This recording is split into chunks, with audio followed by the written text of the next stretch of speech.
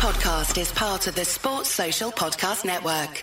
Welcome to Heart and Hand, the Rangers podcast, the podcast that also never hides. This week on Heart and Hand, nearly perfect in Porto, but murder against Motherwell.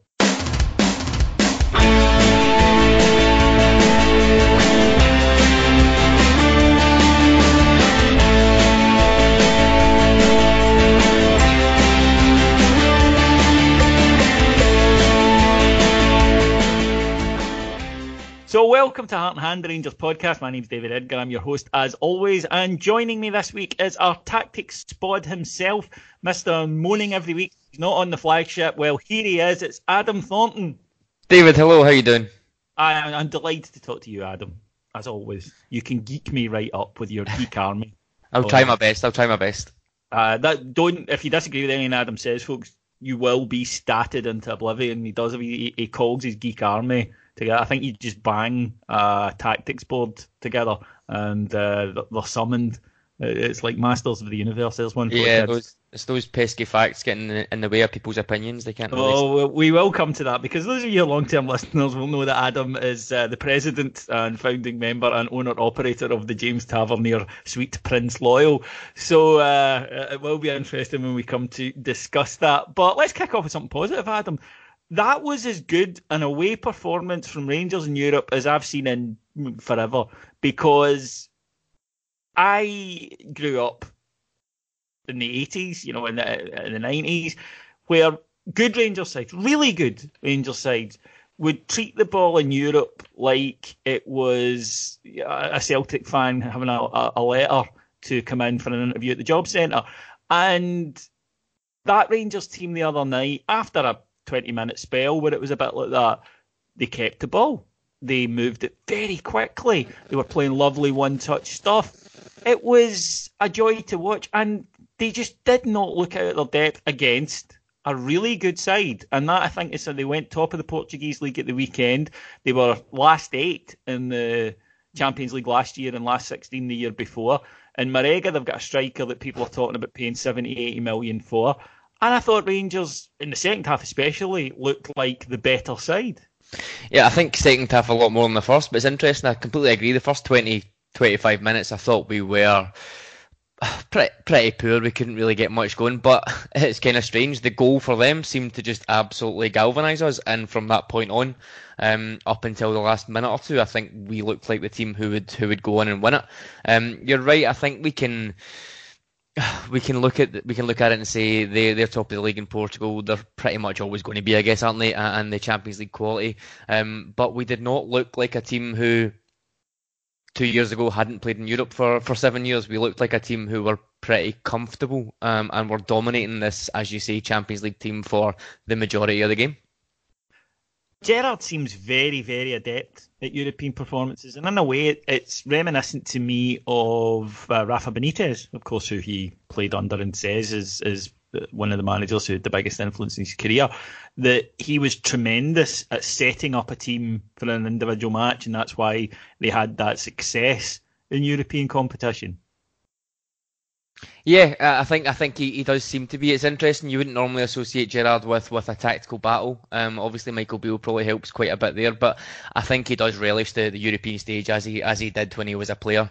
Maybe the monotony of 70% possession every week grates on him a little bit, but he seems to come alive in the European stage. It's that underdog thing as well, David. I think that the team that we've got, we're kind of set up to attack teams on the break and counter them. We're not too great at going and controlling possession, although we did that very well on Thursday night. It's kind of, I think it's one of those, it plays to our strengths and it lets them get maybe a bit of a siege mentality in the players, and we know that he can G the players up for one-off performances quite regularly, ironically. You spoke there about something that I've found interesting, but also a slight worry, and that is the goal galvanised them. You could say the same yesterday. You could say the same against Livingston. You know, I could pick a few occasions that this has happened. And look, I'm glad it does. I'm glad that, they react well to going behind. And it's rare, I should point out. It's rare that the Rangers go behind under Gerrard. But it is a worry that it seems in some matches to take that before the team kind of come out a little bit. And again, against Motherwell, again against Porto, more forgivably, I would say, against Porto because of who they were and where they were. But they do sometimes, well, quite often, come out the traps quite slowly. And look, I know it's not as easy as just saying, right, lads, let's come out the traps quickly today, but it's a recurring issue. It definitely is, and I think if you could figure it out, you'd be worth a lot of money. That's true. I think the manager, I don't doubt the manager doesn't say, guys, can you just go out there and misplace a couple of passes and let Motherwell think they're in a game, but then just run away in the second half. I don't think he does it that way. I'm sure he's 1 to 100 and he wants them out starting games sharp and getting the goal within 10 minutes, getting the crowd on our side. But I think that's kind of one of the beautiful things about football, isn't it? You can do everything, you can plan to the nth degree, but as soon as you go over the white line, really anything, I guess, can happen conceivably. Yeah, I mean, I've spoken to ex-pros about this. We've been fortunate enough at Heart and Hand to do several live shows with legendary Rangers, and I've spoken to them and said, why does this happen? And they all say, I don't know. Like, he says, my best friend Kevin Thompson, he says that we will, there are days you just go out and it's like that, everybody's on and you're flying out of tackles, you're winning the ball and you're just, we're going to win. And then there are days you just can't get anything going. And he said, you can have been feeling great in the warm-up, you could have had a great week's training, you could come off a great result. And it's just one of these, as you say, one of these quirks of human nature that it can sometimes take a wee while to light the spark.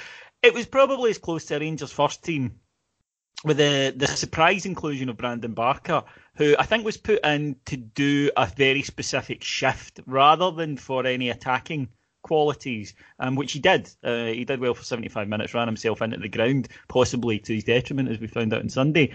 But I think one of the things that's been suggested this week, Adam, there was a hell of a drop-off in performance between Thursday and Sunday. And that happens. It happens a lot. Check the results of teams who play in the Europa League, folks. There is a struggle the next Sunday for a lot of them. But Rangers made changes to try and freshen up the side. Ryan Jack went out of the side, as did Alfredo Morelos, who gave another, I thought, striking masterclass in Portugal. I thought he was just sublime, genuinely brilliant, and he's reaching new levels almost monthly now, and just continues to develop into a genuinely top-class striker.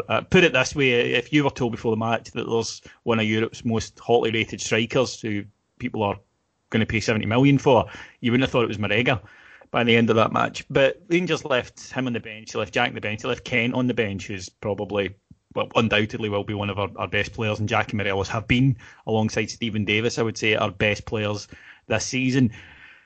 There is an argument going on, I've seen on social media and various forums, fans saying, look, you can leave out one of them, maybe two, but you can't leave all three out at once. And the evidence yesterday did seem to suggest that, Adam, as Rangers were flat and sluggish.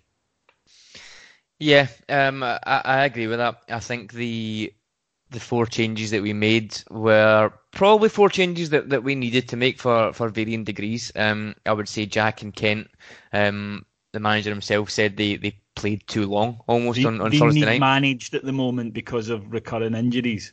Yeah, and then I think Morelos, I don't think Morelos needs a rest at all, ever. I think he's an absolute freak of nature, but it's more the fact that... Yeah, is it more to give JD a game? Yeah, I think that's that way, which... You can't really say that's an incorrect move so far. He's not really done anything, with the exception of the Celtic game, I guess, that you would really say Morelos should have started X game over him. So I can kind of agree on that. I just don't. I don't like too many changes. I think that was 4 for Thursday night and then 4 again for Sunday. I think that's maybe verging on too many for me. I think 2 or 3 should be fine.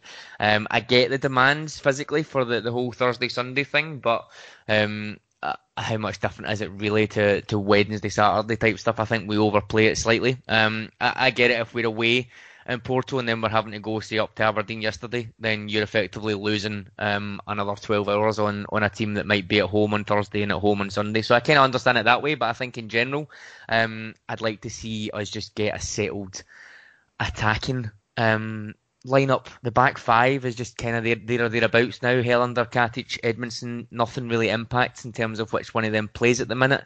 The other 4 are pretty much set in stone, as far as everybody should be concerned. It's the kind of six in front of that seems to change all the time. We've seen a few games this season that even changing in game. It's one of these idiosyncrasies that I have, David, that I hate when all three forwards get changed in a game, because to me it just seems like an absolute failure that you've put all three forwards on and then you need to sub them all off. I know it's probably deeper than that, but I think we do tend to switch about, and when we switch about and bring subs on, it tends to just be like for like stuff that we do. It's not as if we're trying a new formation or we're trying something different. We just tend to swap a player for another player. I think we maybe could do with just settling down a little bit, and seeing how a settled 11 would take us for the next couple of weeks. Now, a lot was made in the summer about squad depth, and I actually do think we've got a deep squad. I think we've got good players. They're just not playing well. That's a different thing to not having anybody. And I think that people have been a wee bit too quick to chuck players out as being options. But I cannot sit here and say that Joe Aribo or Scott Arfield, both of whom I think a month ago would have been considered certain starters. That's the first big game Thursday night I can remember the gaffer leaving Scott Arfield out of when he's had the choice. And it was obviously due to his poor performance. I was going to say at Tynecastle, but he's not been great all season. Joe Aribo, again, came in. And look, these are two guys who were, I think, first-team starters, who have played their way out of the side, and then yesterday were given an opportunity and really didn't take it. And we were very lucky to have Steve Davis playing the way he's playing at the moment, because for about 60 minutes, he was our midfield. He was.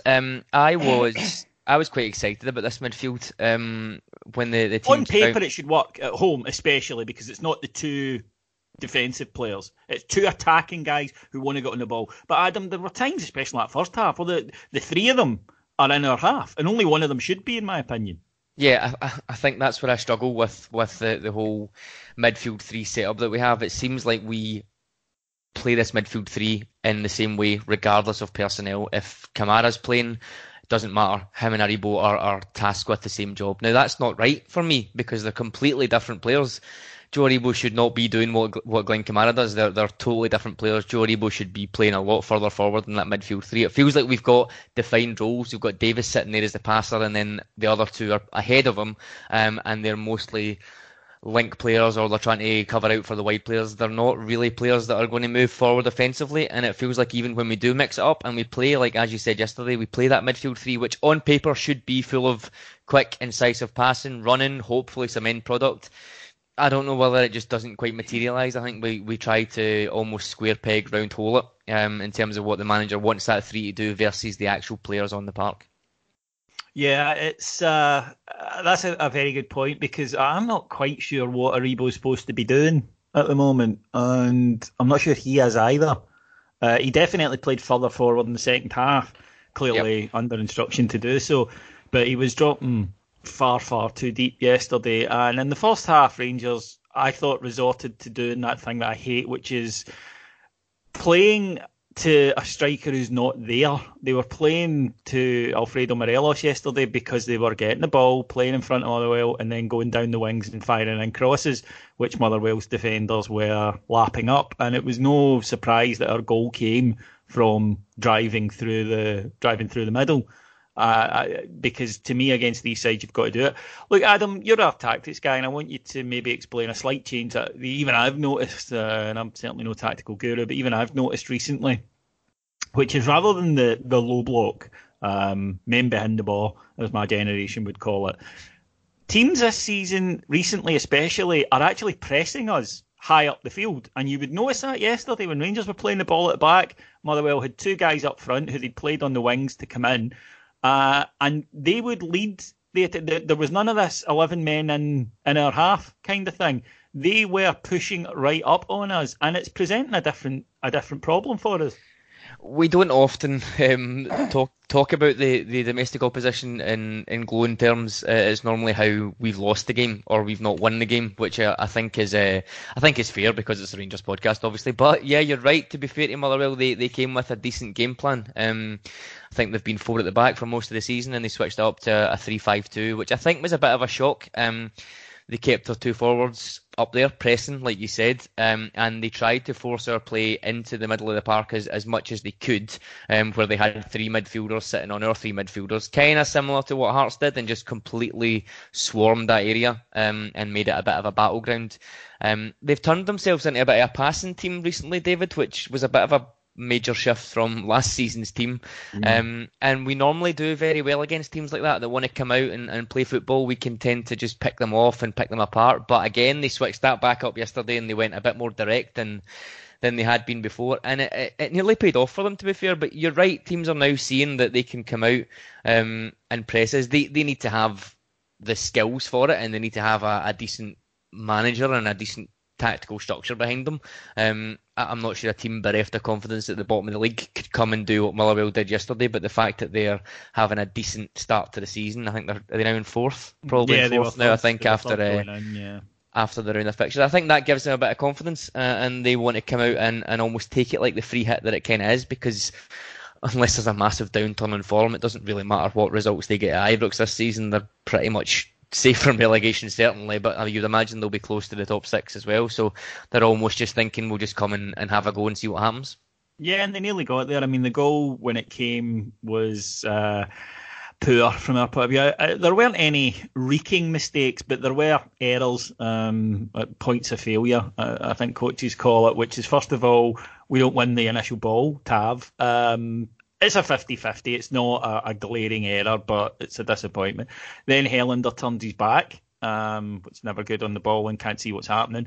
And to be fair, Devante Cole, linked with us under Warburton, I think. Devante Cole, he does take it early, and that catches out Alan McGregor, who I'm sure will still be disappointed that it was right at him, really, and he allowed it to creep under him. So it wasn't, a horrific error goal like we've witnessed recently, but there were still ways of dealing with it, and I think it was a collective failure of three of the back four. Yeah, I thought when the ball lands after his initial flick in the box and the ball lands at his feet, I thought it's a very, very smart finish. It's just an absolute freak when Helander turns his back in the ball and then it just comes off him and lands quite perfectly for him. These are the type of things that tend to happen to us more often than not. But you're right, there's a couple of points of failure there.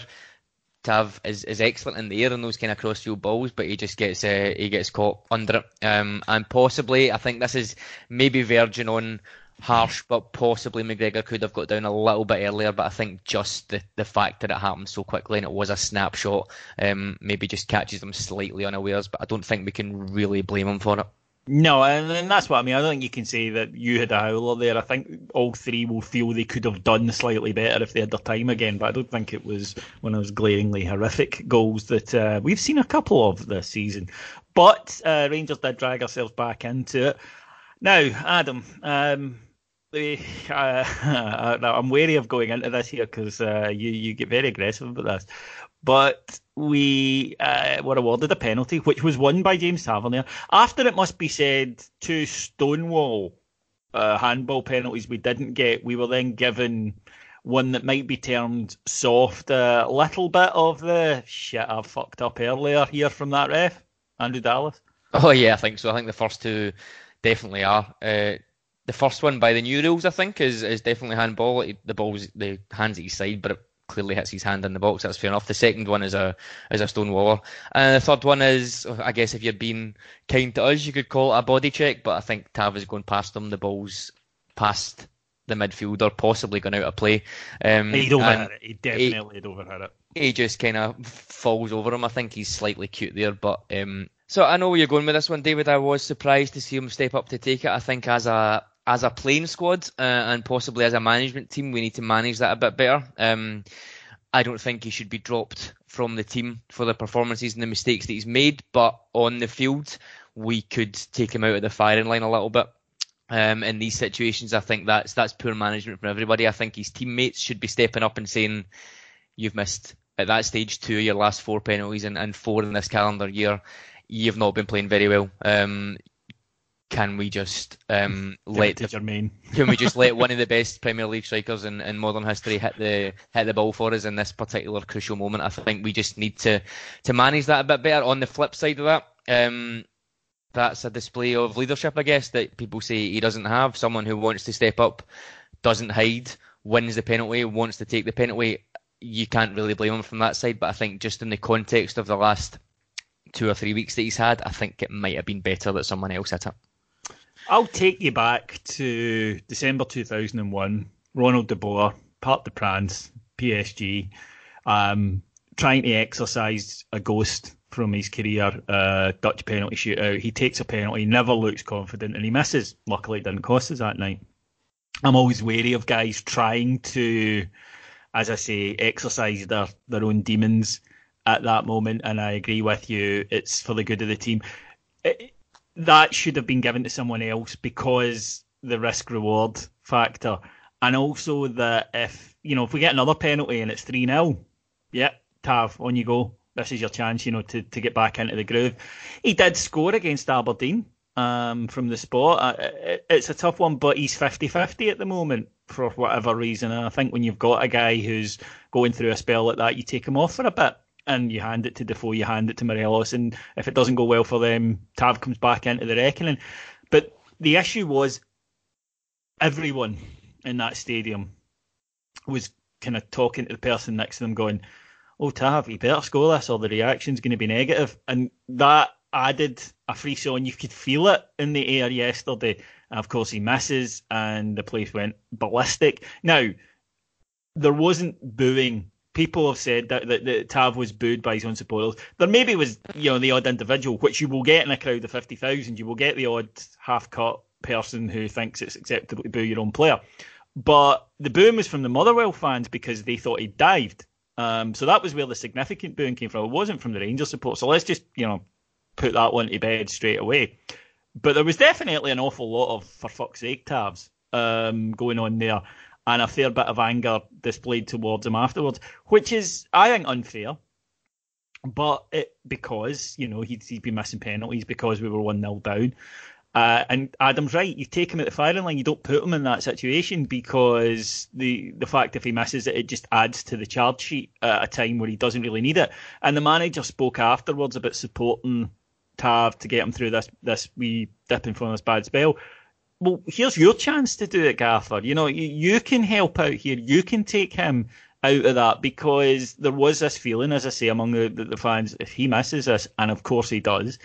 But fair play to Rangers. We then got back into it, that rarest of things, a Stephen Davis shot, beaten away by the goalkeeper, Jermaine Defoe. Adam, what a finish. Yeah, it was a terrific finish. I thought he was offside. So did I. When it initially went in, because it was just, I actually thought he was just offside and just hitting the ball into the net. It was just ridiculous. He looked at the linesman, which is always a sign. Instantly looked at the linesman. Yeah, it was just absolutely lethal. It was bang in form. Just on that Tav thing, David, that exercising the demons thing is quite interesting. I don't agree with that with penalties either because it's almost like being a gambler and chasing your losses. That's exactly what it is. No good's going to come. No good's going to come of it. He's had a lot of kicks in the last couple of weeks. Getting taken off the penalties is not going to be any worse than conceding the goals that he's conceded. So I think you're right. He just becomes, the pressure just ramps up unnecessarily at that point. But yeah, Jimmy Defoe. It's also the thing, right? When people say stripping of the captaincy, I'm never a fan of that because it just humiliates the player. That's he's a person, but there's a difference between I'm taking this off you because you've failed at this level. Listen to the interview we did with Lorenzo Amoruso, folks, to hear how it can affect somebody. But when you miss penalties, that's just a kind of cause and effect, isn't it? That happens to everyone. If Luis Suarez misses 5 out of 7 penalties, he doesn't hit the penalty. That I don't think if a player does say, "Oh, that humiliated me," that's on him. Whereas I think taking the captaincy off him is bigger and is different. Yeah, no, I completely agree. I think you're right. Having a break from penalties for a couple of weeks, a couple of months is fine, just to kind of make people forget about it almost. But yeah, I think that was poorly managed. But you've seen Defoe's finish for the goal. I think it's safe to say he would have stuck away the penalty given the lethality of that. Oh, he would have. It's just a fact. He absolutely would have. Well, not a fact, but it's a strong supposition before people at me on that one. But we got in at one each, and I think we were quite happy with that. Brandon Barker went off in the first half. he's not had these troubles to seek with injury. On came Ryan Kent, another guy who's had issues this season. Rangers in the second half, I thought, were better. And I've watched the game back this morning, without the emotion. We were better. We were dominant. We didn't let Motherwell have many chances. They had one chance in the second half. And apart from that, Rangers were in it. Could have had a couple of goals. Jermaine Defoe winning a header against 6'4", the magnificently named Bevis Mugabe. Yeah, you can't argue with that, Adam. You can't. Bevis Mugabe. How can you? You can't. It's impossible. I don't think you'd be allowed to. No, because do you know what his middle names are as well? Because I looked this up. No. Christopher Catalzo. That's great. Terrific. Although, if I was Cod Mugabe, you'd sneak in a Robert somewhere. If you're going to go with like 3 names, anyway. But he's a bit, maybe even a Bobby or something. Yeah, just Bobby Mugabe. But he's about 6'9", and there's wee Jermaine Defoe out jumping him for a header, which I thought was just immense. Philip Helander had one really good header actually that he was very unlucky to seek over the bar. Joe Aribo's had a chance. And then when it came, Tav had hit a free kick. It wasn't a bad effort. I don't think it was ever going in, but it wasn't a bad effort from him. And it didn't suit Barisic. Although I don't get, Adam, look, why Barisic wasn't even there at the free kick to kind of, do the thing of the keeper. Is it going right? Is it going left? The keeper was able to stand where a right footer would hit it. I don't quite get why you don't even have a left-footed player over at free kick. It seems fairly standard. Yeah, I would say so. Even, like you said, just for a decoy to give them something else to think about when there's just one person there that's kind of only going to go one way, isn't it? And it was over the far side, wasn't it? Over at the Sandy Jardine side, so it's probably... It did probably suit a right-footed player, but Tav stepped up again, and there were some grumbles around me again about he wants to do everything, he wants to hit everything, which we've seen before actually. It reminded me of Barry Ferguson in his later stages at Rangers. But then we got a corner. Tav ran over to take it, was applauded incidentally. I sat in that corner. Tav ran over to take it, delivers a beauty. Philip Helander, the old cliche alert, Adam, but he just wanted it more, and really good header under a lot of pressure. It was a terrific header. I don't think it would have been given as a penalty, but when you watch it back, it's pretty clearly a penalty because is it Mugabe again? He's holding him down, and there's a great still of Helander on the floor. You can see his face in absolute pain when Mugabe lands on top of him, but obviously he recovers to go away and celebrate. That was a big couple of games for Helander. We've not spoke about it yet, but he was outstanding on Thursday night against Porto. I thought he was terrific, and that's both big European games that we've needed him. Porto and Feyenoord, I think he's been sensational, and getting his first goal as well to win us a game will help him no ends too. I thought he's been certainly one of the best 2 players in those 2 games. I did think that Helander really is now beginning to show what he's about. And again, a couple of moments yesterday, I don't think we give players time to adapt to the unique league that is Scotland. And nobody kids themselves about the level of quality in Scotland. But again, playing for Rangers is different for playing for Motherwell or St Johnstone or whatever. You will face a higher level every week because teams give off their best when they play us. And it takes a little while to get used to it. But I'm a great believer that quality comes through. Yeah, I think we maybe underestimate the weight of expectation that we put on players. I know every player that plays for every team who's competing at the top of leagues has a lot of expectation. We've had it for as long as we've been Rangers, but just now there's a huge weight of expectation and a huge amount of fatigue. I think everybody's feeling it a little bit, aren't they? Players, managers, fans. I think we've packed a lot of mental strain and thought into these first 23, 25 games. It feels like a full season's worth, to be honest, and we're still in October. I think everybody's just very, very highly strung due to this massive expectation and the desire to win the league. And I think new players coming in, it can take them a bit of time to get used to it, especially in such a crucial position like centre half. But he's done very well, considering every small decision, every misplaced pass is analysed to the millionth degree. He's done very well, and I think we as fans could maybe just take a step back sometimes and think maybe a 2-1 win at home to the third place team after such a good performance away to a Champions League team on Thursday night is actually okay. Who kind of cares how we got the win yesterday, really? When we just get the win, that's kind of all we really want to do at this stage of the season. It's difficult in the heat of the game, and David, I'm one of the worst for it. But I think sometimes... He is. Folks, don't be fooled by this Cam Rational Adam that you're Oh hearing. no, I am, but I think sometimes we do just need to take a breath and remember that this is supposed to be enjoyable. I was actually sitting at work on Friday morning pretty disappointed that we didn't win the Porto game, which shows how far we've come, but I do think we need to just learn to try and enjoy certain things as well while they're happening, and give players the benefit of the doubt, who are just coming to this unique little league and the unique pressures that we've got, and this 8-9 year wait that we've had for a league title. It could break many people, and I think anybody that gets through and becomes a decent to good player deserves a huge amount of success. Yeah, the second half, the atmosphere was fraught, and it's going to be, we're chasing a game. Celtic had won earlier. Incidentally, Aberdeen, well done. That was the most predictable. The only thing that shocked me about that was that people were surprised by it. And I saw people before the game saying, they'll drop points there today. I was like, against the Sheep, are you winding me up? But 10 million for Scott McKenna. But moving on.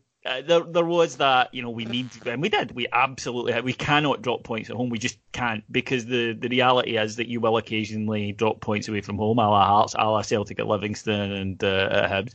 So you've got to win at home, just that simple. But some of the stuff that you hear, and again, it is usually isolated, one guy, a couple of guys. It's not the majority, but squeakiest wheel shouts the loudest, all that kind of, or gets the most grease, all that kind of stuff. I mean, I mentioned yesterday on our post-match that when Ojo came on, and admittedly there was, some general disbelief that it was Ojo and not Alfie, but Ojo came on and a guy behind me leapt up and screamed at the top of his lungs, for fuck's sake, Gerrard, he's a fucking clown. Now, I understand frustration boiling over when a player isn't having a good game, but when he hasn't kicked the fucking ball yet, maybe we need to put ourselves under the microscope there. Maybe we need to take a wee step back and say, how is this going to help? What is this going to achieve? Me lambasting the player, and he can hear because it was the main stand, is that going to create the environment that will allow him to flourish? No, I don't particularly. I feel a little bit for Ojo, to be honest. I feel like I'm almost a de facto cheerleader for him due to the flack that others seem to give him. I don't think he has performed well very very regularly. I think, in fact, since Feyenoord, he's been pretty terrible in most of the games, although he was all right when he came on yesterday. But I think it's just his kind of lackadaisical approach, or just that type of guy he is. He seems very laid back and doesn't seem to want to put the hard yards in that fans don't like. But over those last 10 games, outside of the Feyenoord game, David, literally that's the only thing he's done, is score against Feyenoord. He's got no other goals, no other assists. He's not even had a second assist, if you want to call it, the pass that goes to the assist. He's not really doing very much in terms of output. But the key thing for me is he's not alone. There are other players in the team that are kind of contributing not very much either. You look at Arfield, you look at Aribo. Now, that's not to say that Ojo's been excellent all season. He absolutely hasn't. But what does it say about the other guys? I think we're a little harsh on some players, and other players, for whatever reason, seem to get off scot-free, pun intended. Is it the credit in the bank thing? Well, it could be, but then you look at Tav, and who has more credit in the bank? Who should have more credit in the bank than him? And there's howling and wailing. I'm not really sure what it is. You're right. Yeah, and you look at Katic, who has had good games, but is valued ahead of players who could turn around and say, "Well, I've got 5 times the amount of good games that he has." Yeah, I don't know how they. Again, you'd be a millionaire if you could figure out what makes fans like players and just put them all on your team. But I think the whole reason for me kind of wanting to wait and see with Ojo is I don't see any viable alternatives at this moment in time. Kent, fair enough, when he's coming back in, that's absolutely valid. But other than that, Ojo has done more than Jordan Jones did, albeit in a smaller period of time. I think over the course of a season we'll get more out of Jones than we have out of Ojo, but it's not Ojo's fault that Jones got himself sent off and got himself injured for 6 weeks. He's playing. Barker hasn't really set the heather on fire. No. The manager doesn't seem to want to play Jamie Murphy. Barker has been in and out with injury, as I said there. Stewart has come in and looked very, very good in a couple of games, but I don't think he's a guy who's going to come in and change every game, every week. So Ojo's played.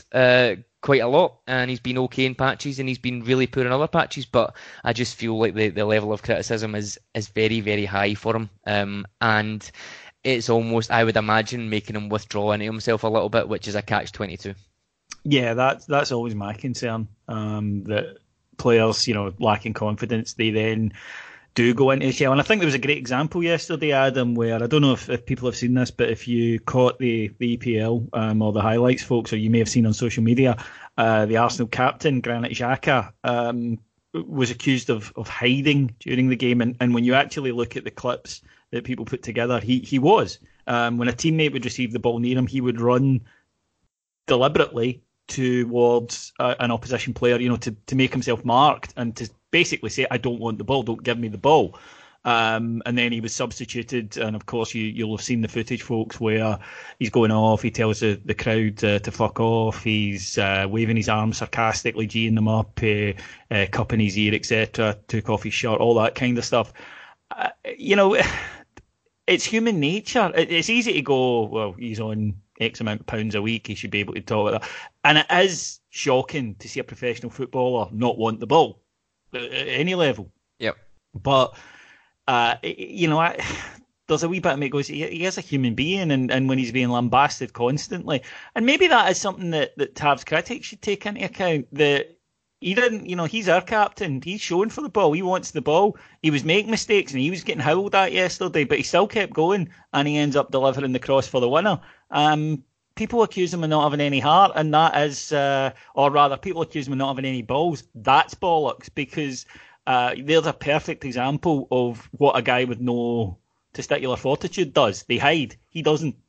Can you imagine if Tav had reacted in the way that Xhaka did? I think there'd still be police cordons around Ibrox. I think everybody would have jumped on to lamp him. I think that's right. He never hides, for better or worse. I've said for years, I feel like his mistakes come in those split-second situations where he's too keen to try and force the issue in general. He's always wanting to nick the ball and try and start attacks rather than just maybe focusing on nullifying a threat first of all and then playing it safe. He always seems to want to get the ball in transition and get forward as quick as he can. Now, that can be a positive when he has 9 assists for the season like he does this season, but it can also be a negative when he misses 3 penalties and ships 3 goals in the last 20-odd games. But I think when you're visibly shorn of confidence, it gets magnified. It's a tough one. I think you can absolutely say that there is no way that he hides at all. But I think, as we've mentioned earlier in the show, I think we need to find ways to manage him within the game. And I think the penalties is a prime example of that. Yeah, I think that's legitimate, and I do think it would do him a favour to hand it over to someone else briefly, as we discussed earlier. But it was a win, Adam. We did get through the game. We are levelling points, and we're continuing to deliver decent performances. Now, a criticism I saw levelled at the manager on social media was that he seems to prioritise Europe over the league. And I don't think that the majority of fans agree with this. It goes both ways. It's easy to say this when we're doing quite well in Europe, which we are. However, in terms of rotation, I think he slightly over-rotated yesterday, as we spoke about. But I don't know the players' fitness, incidentally.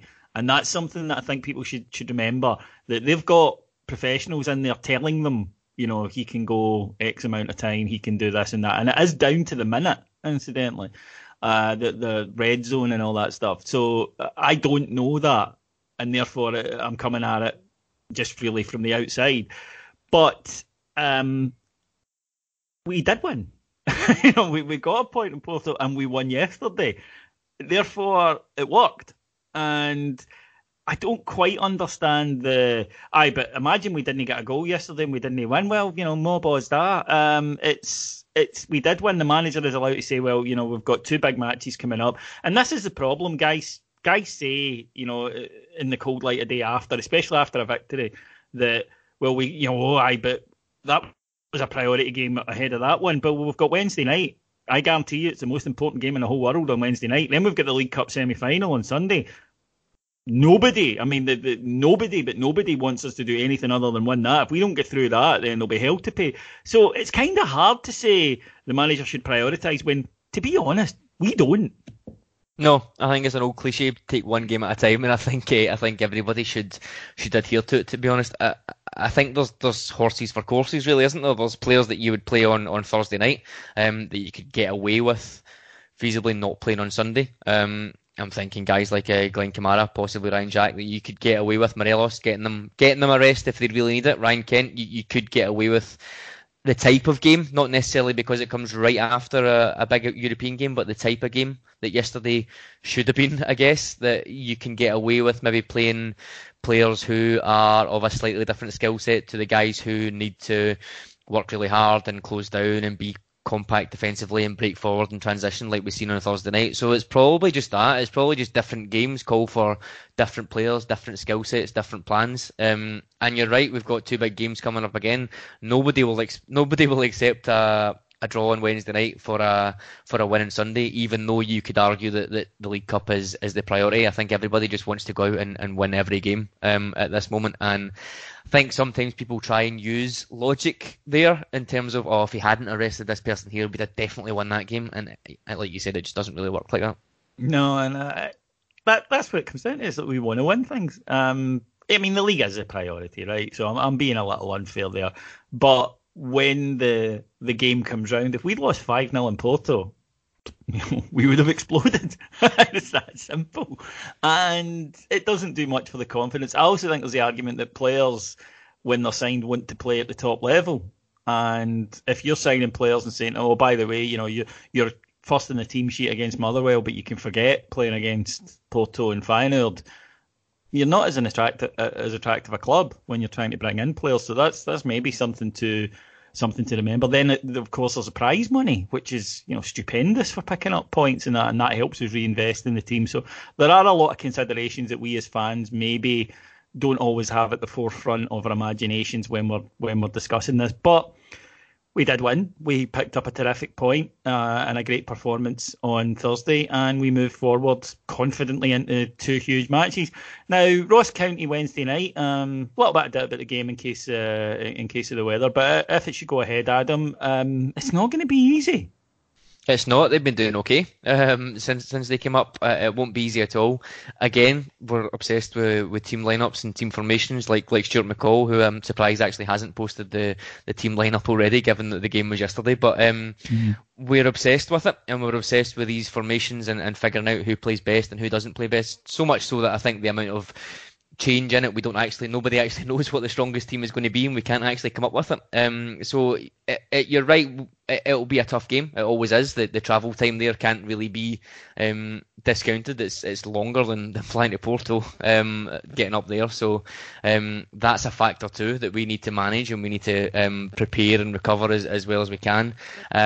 And if the weather is the way that it looks, then it becomes a bit of a leveller. And it's just going to be one of these games that we just need to get up there, get the win, ideally early doors, get a couple of goals up, and see what happens. But they're coming so thick and fast just now. Every game, as it always is must win. But I think coming into this crunch period before Christmas, it's very, very hectic, and expectations and tempers are going to be through the roof, I think. Is this the kind of game that you need your Jack Kamara, Davis midfield? You need your guys that can go in there and get you the ball and battle and scrap and still have the quality to then get you on the front foot? To be honest, I haven't seen anything from any of the other midfielders that suggests they should play ahead of the three of them. Fair point.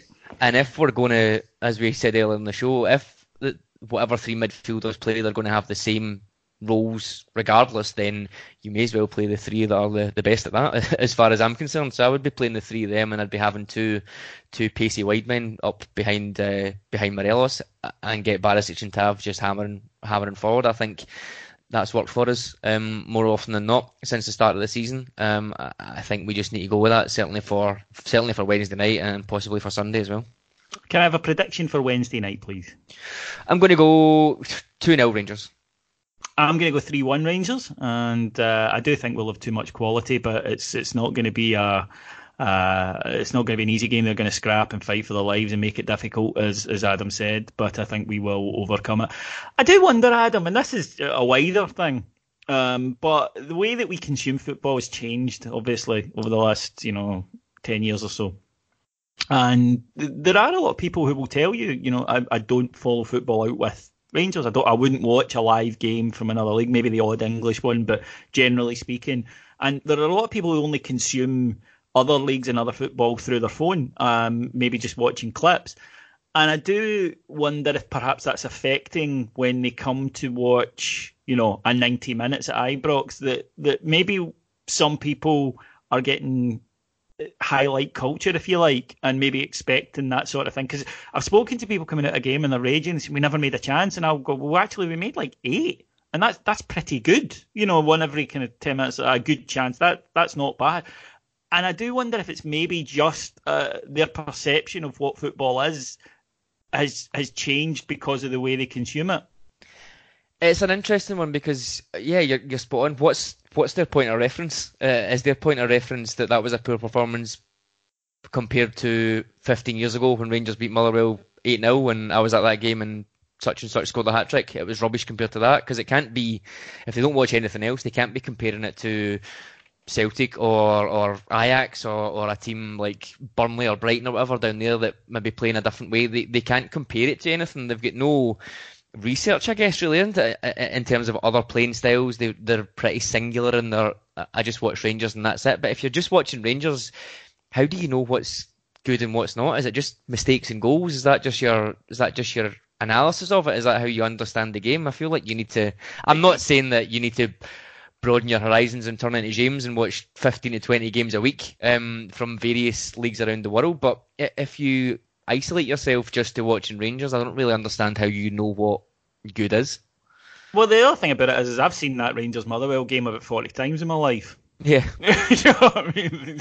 That's Rangers Motherwell to me. A right struggle against a Motherwell side full of dirty bastards. That's what these games have always been, generally speaking. They're not pleasurable to watch. Tommy McLean, of course, the guy who used the phrase, we're not here to provide entertainment, and didn't, to be fair to him.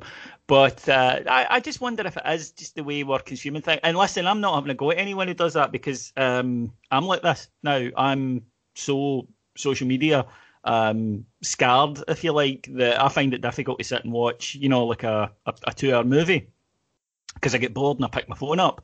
And that is a legacy of the way I consume content, that it's changed over the years, that I now find it difficult to do something that I would do as a matter of course 10 years ago. And it's because of the way I consume drama and content, where I'm used to just watching, basically clips of the good stuff. Yep. So when it's not doing that, I'm sort of like, get to the good stuff. Like the Joker movie. I won't do any spoilers, but all the kind of setup stuff that people love, I'm like, fucking shoot somebody. And that's the difference, and that's on me. It's not a fault. It's not a flaw. I'm not having a go at anyone. It's who I am.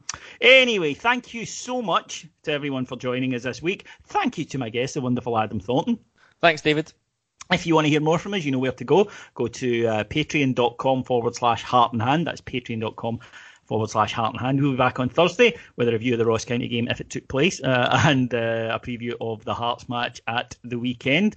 I believe there are some tickets going up for public sale today, folks, so keep your eyes peeled if you didn't get one for the Hearts match. You still might be able to and get along and cheer the team at Hampden. Hopefully roll us on to the first final of the Stevie G era. And I'd just like to thank our friends at 5 Stars Limited for their support. If you want to check out their events, loads of great Rangers events coming your way. Go to, search for 5 Stars on Facebook, or go to @5 Stars LTD on Twitter. Thanks to our executive producers in London, Mike Lee and Paul Myers, and we will be back on Thursday. Until then, have a great week. Take care. Bye-bye.